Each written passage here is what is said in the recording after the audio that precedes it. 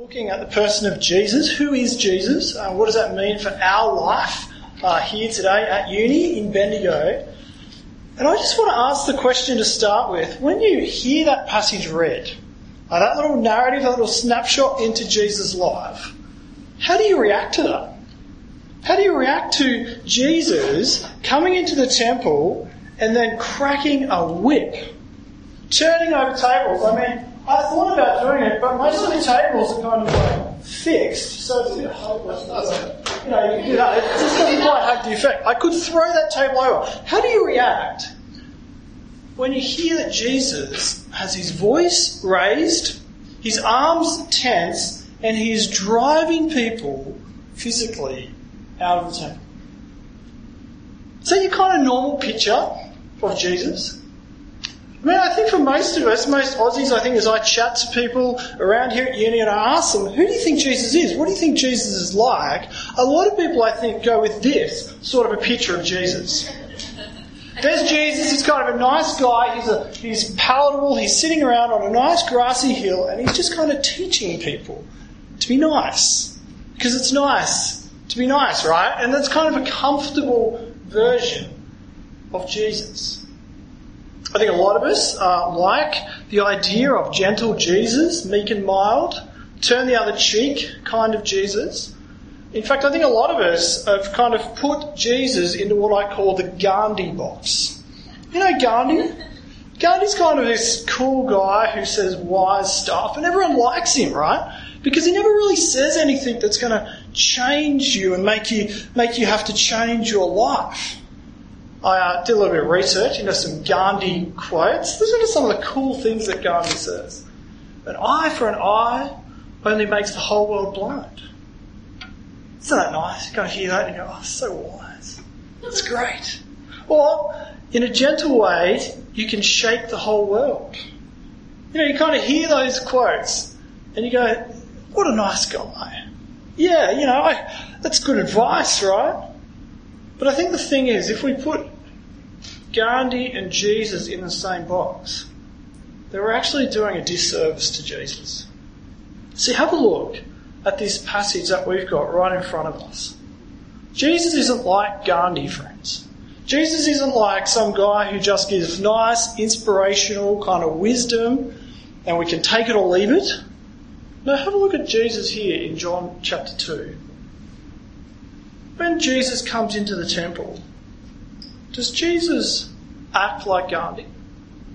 Does Jesus kind of sit back and go, I wonder if I can say something wise? No, he does something completely different, doesn't he? He actually walks in there, he sees what's going on, he sees that God's house is being dishonoured, and so what does he do in verse 15? He sits down and he plats a whip. Did you notice that? He sits down and he plats a whip. He gets some cords of leather and he plats them into a whip. That would have taken a little while. Why do you think John's included that detail in the text? I think he's included it because John wants to teach us that this isn't Jesus just having a brain snap. This isn't him just having some sort of fly off the handle anger moment like we have occasionally. No, this is Jesus very much in control of his emotions. He acts a little bit like Chuck Norris on a rampage, but he is very much in control of what he's doing. He plats a whip. He sits down and then with that whip, he stands up and he drives the people out of there. Jesus takes control. Jesus takes action. And do you notice there in verse 17, the disciples see it, right? The disciples see what Jesus does, and what do? They go, we've read about this. They turn to each other and go, hey, do you remember in the Old Testament, Psalm 69? We've read about this guy. We've read about when God's Messiah, when God's King will come. It was written there, verse 17 you see, zeal for the Lord's house will consume him. When God's anointed, when God's rescuing King comes, he will have a passion. He will be driven in order that God be honoured truly. For God to be honoured exclusively in the lives of the people he meets. Friends, what I want to say tonight is that when we read the Bible, we meet the true Jesus. Our world, even some of our uni lecturers I've heard here at this campus, we want to make Jesus out to be more like Gandhi. They'll say that he's just a nice guy and you can kind of take it or leave it. But I want to show you tonight that when you open up God's Word, the Bible, and you meet the real Jesus, we see a Jesus who is driven, who takes action, and he wants your undistracted obedience to God. That's what he's going for in this passage. He wants your undistracted obedience. He wants you to live for God. I've titled tonight's talk, A New Way. A New Way. Now, the reason I've done that is because I would kind of guess that there might be some of us here in this room that maybe when we look back on last year, there could be some disappointments, could be some hurts, could be some things that if we could do it all over again, we'd like to change it. And so sometimes, and this is me occasionally, comes to a new year stuff. I know we're in March now, but it still kind of feels like a new year, right? And we make these things called New Year's resolutions. My New Year's resolutions are often things like, I'm going to get fit, I'm going to get healthy. Maybe for you, it's you're going to turn up to class more. You're going to do your set readings. You heard of those things, set readings, yeah. Maybe you're going to be more committed to something. Maybe you're going to spend less time on Facebook and more with people face to face. Whatever it is, we kind of make these decisions. We go, that's my new way. And we say to ourselves, if I can just do that, then my life will be better. Friends, I want to say that new way that we're actually searching for, that new way that's actually going to change our lives and give us true joy, the thing that we're actually searching for, that new way is actually revealed to us right here in this passage tonight. It's revealed to us in what Jesus is deeply passionate about. That you and I would live lives of undistracted obedience to God, the God who made us. Now, this passage, when we look at it, and we're going to look at it closely, it falls into two main sections. The first section is about Jesus clearing away the distractions. Then the second section is all about Jesus showing us why he has the authority to do that. So have a look there, verse 13. In verse 13, it's important for us to set the scene. In verse 13, we see that it's the time of the Passover. John includes that detail for a very important reason.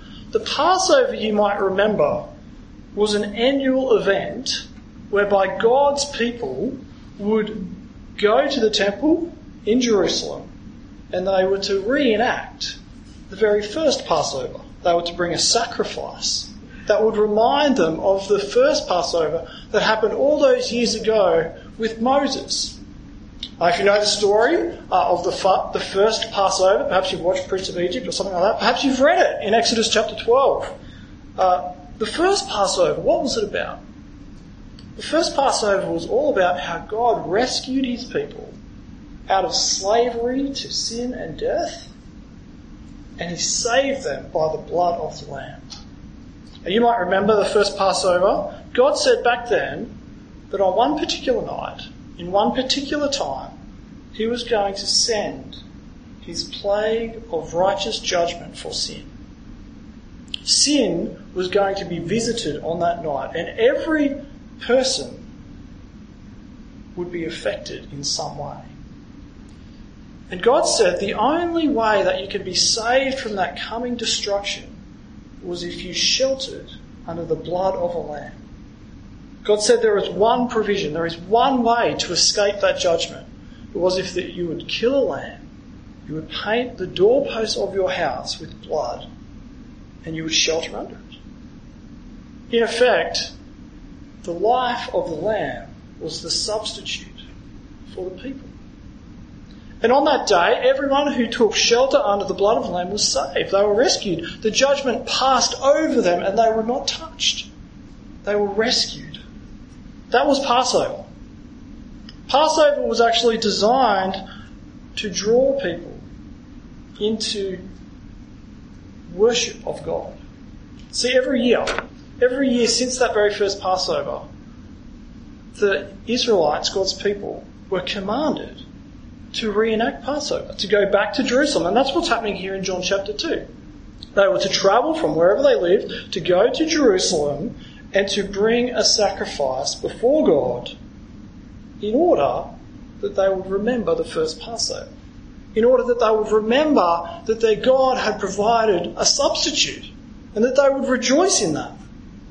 But also to remember the horribleness of sin, the costliness of sin, that because of their sin, a death would have to occur. That was Passover. Passover was meant to draw people in. It was meant to help them remember the great things that God had done. And Jesus comes here at this Passover in John chapter 2. Jesus comes into the temple, and what does he see? Does he see people coming and confessing their sin? Does he see people praising God for his great rescue of them? No. He sees none of that, right? There's no one weeping over sin. There's no one rejoicing in thankfulness. No, instead, Jesus sees a market. He sees people who are selling animals and changing currency, and they are right in the very middle of the temple. There's just so much distraction going on. The point of the Passover was that people were to come in and be caught up in who God is and what he's done. So just imagine the scene for a moment. Imagine that you're a first century Israelite. You come in to offer your sacrifice, you bring your animal. The animal is to be killed. You are to be caught up in the emotion of that. But as soon as that's starting to happen, you hear people calling out different things. Get your money over here, or get your lamb, get your pigeon over here. There's just so much distraction going on. You can't concentrate. No one is being drawn into worship of God. It'll be a little bit like, I think, for us, if we went to church on a Sunday and we're trying to listen to a sermon or something being said from up the front, and someone's walking up and down the aisle going, hot dogs, get your hot dogs, $4 for a hot dog. You just couldn't listen. There is too much distraction going on. It's turned into a market. The place of worship, the place where people would come to worship their God. There is no focus on God. The temple was not working. In fact, it's not actually that the money changing was wrong.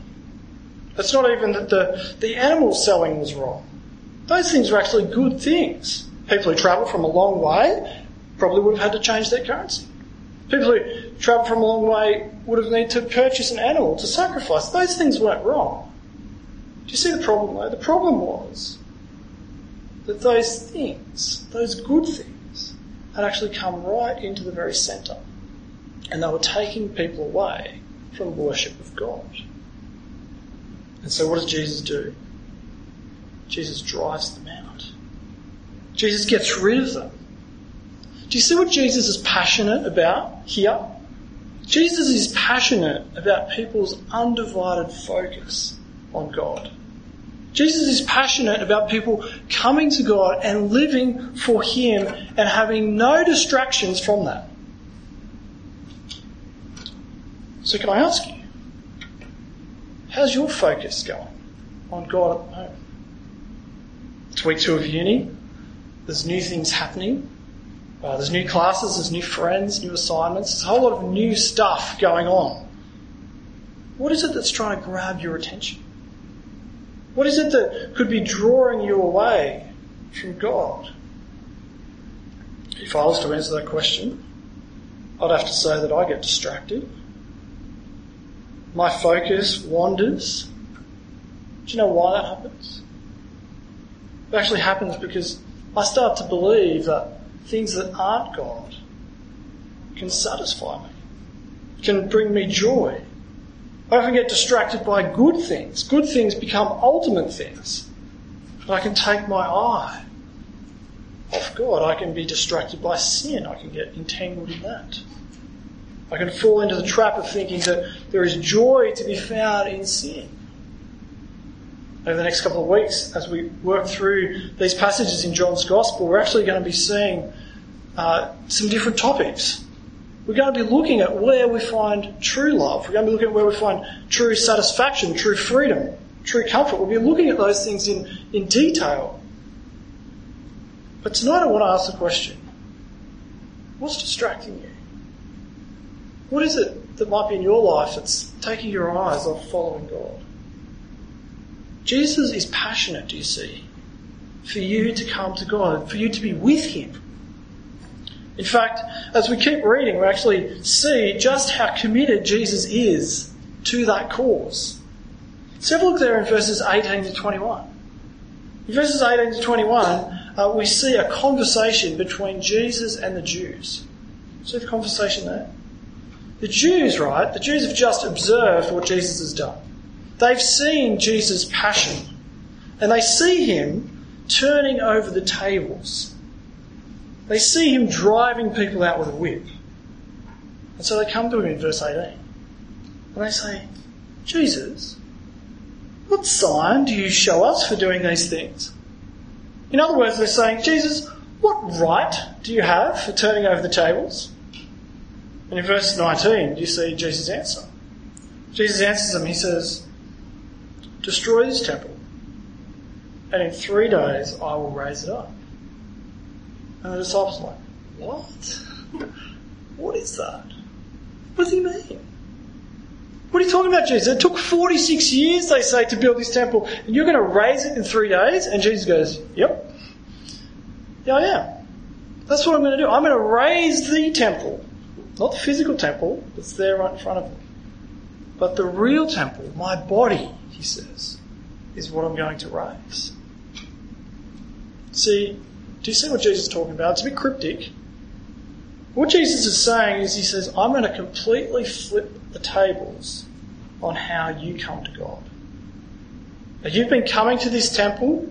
You've been trying to access God through this physical place. You've been coming there to get to God, but can you see it's not working? There's distractions, there's divided loyalties, there's sin. Jesus says, it's not pure. It's unacceptable. What you need, Jesus says, is a new temple. You need a new way to God that's not dependent on what you bring. And Jesus says, that way, that new temple, that's me. It's my body. Because I am the one who's never taken my eyes off living for God. I'm the one, Jesus says, who has no sin. I've never been distracted. I am the only one who has the right to go to God, to enter into his presence. And here's where Jesus really flips the tables. Jesus says, I'm going to give all that up for you. I'm going to give it up for you. I'm going to let my life be destroyed, Jesus says. I'm going to be shut out from God so that you can go in. Do you know, when Jesus died on the cross, the temple curtain, the curtain that used to divide sinful people from the holy God, when Jesus died on the cross, when he said, my God, why have you forsaken me? That curtain was ripped into from top to bottom. It was as if God himself was kind of reaching down from heaven and saying, because of my son's death, sinful people can now come in. You can have access to me. You can come in to God. Because Jesus has made a way. We can approach freely. In the book of Hebrews, in chapter 10, we read this. It says, therefore, brothers and sisters, since we have confidence to enter the most holy place by the blood of Jesus, by a new and a living way, open for us through the curtain that is his body, Jesus' body. And since we have a great priest over the house of God, let us draw near to God with a sincere heart and with the full assurance that faith brings. Friends, let me finish by saying two things. Firstly, if you're here tonight and you're checking Jesus out, if you're not a Christian yet, can I ask you, can you see the kind of person who Jesus is?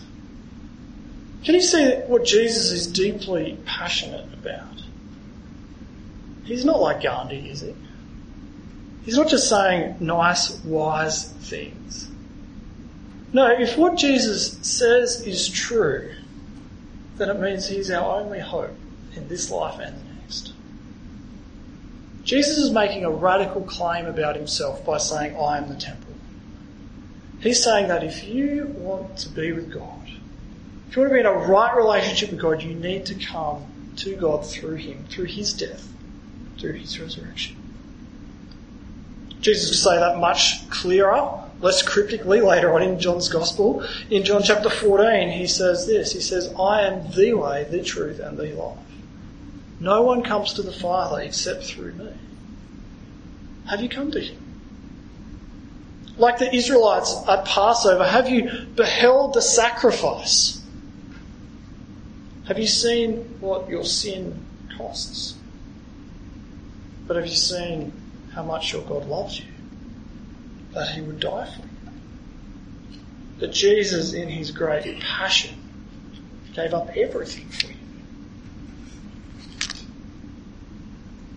For those of us who are Christians here in this room, can I ask you, can you see what drives Jesus? Do you see what he lives for? He lives with a burning passion that you and me would be giving God our exclusive obedience. He lives that we would not be distracted from living for God. Jesus is committed to this. And he wants it for us because it's for our good. So my question for you is this.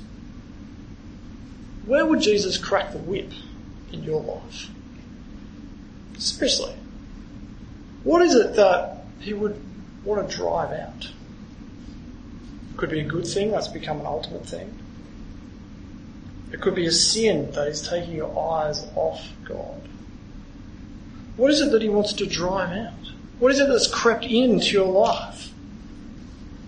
I hope you're hearing what I'm saying here tonight.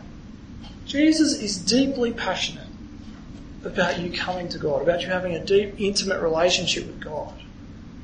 He wants you to come to him. He wants you to be caught up in a joyful relationship like we saw last week. He wants you to confess your sin. He wants you to abound in thankfulness for salvation and the hope of heaven that we have. And I want to say that in order for that to happen, we need to get rid of the distractions. And we need to make sure that we are meeting God personally. We need to make sure we are going to him and meeting him in his word, the Bible, and in prayer. Some people call these things quiet times. Some people call them devotions or God times. Doesn't matter what you call them. What we've seen here tonight is that we can freely go to God through Christ. Jesus has made a way. How's that time going for you? Are you spending time with him, or are there just too many distractions? Let me just suggest one way, one particular app, actually, that you can get on your phone. This is a really practical application at the end. It's called Stand Firm. Stand Firm is a Bible reading and prayer app that you can get on your phone. It's specifically written for Australian university students. And it gives you a passage to read of the Bible. It gives you questions to ponder. It gives you prayer points. It gives you the big idea of what God's saying in that passage. It's actually brilliant. If you're not currently reading your Bible, if you're not currently meeting with God in his word, let me encourage you to grab something like that, Stand Firm. It's free. It works for iPhones, works for Androids. It's great. When you wake up in the morning, don't click on Facebook. Click on Stand Firm. Get rid of the distractions. Let me pray for us. Let's pray. Father God, we want to say that we're sorry for the times when we've been distracted, when we've taken our eyes off you. But we see here in this passage that Jesus' great passion is that we would come to you, that we would be with you. Father, I pray that you would show us what these things are that are distracting us, that are taking our eyes off our great God. Father, we thank you that Jesus, in his passion, went to the cross in order that we may be yours and yours alone. Praise in his name. Amen.